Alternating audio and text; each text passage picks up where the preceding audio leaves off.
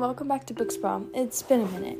We're going to talk about the exposition of the book guts and some background information.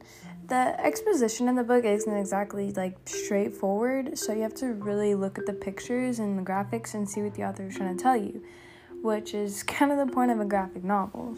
So, what I got from the beginning of the book is that Raina is just starting the 5th grade with her best friends. She lives in a small 2-bedroom apartment and she has 2 siblings who she shares a room with. They all have bunk beds. Not to mention her brother and sister are also a lot younger than her. So I'm guessing that's got to suck a little for her because I think her sister's just starting the 5th grade. But also there's no such thing as personal space in her home.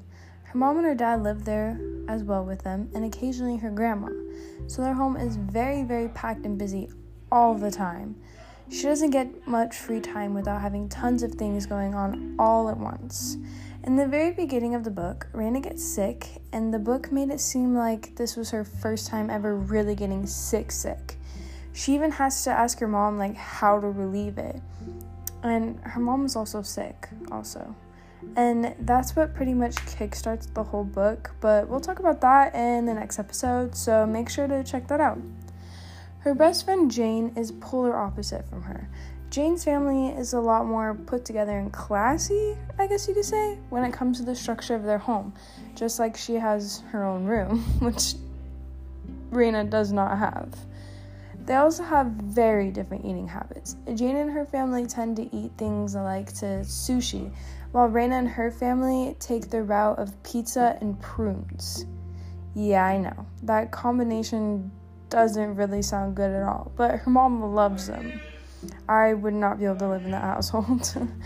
I'm pretty sure her family's eating habits has a little something to do with why Raina started to feel the way she did because of the diet and everything, but also had to do with the other kids at her school. The author shows how the 5th graders are extremely immature and are always talking about gross things, which, it makes sense. They're 5th graders, and you know how boys act at that age. And some of the kids aren't very nice either, but there's this one in particular girl who basically just likes to pick on everyone else. I don't know why, but she's just there. But I don't want to say too much because we still have so much ground to cover, so I hope you guys enjoyed this little background of Raina's story, and there will be much to come. So I hope to see you in episode 6, where we'll be adding on to this little bit. Okay, bye!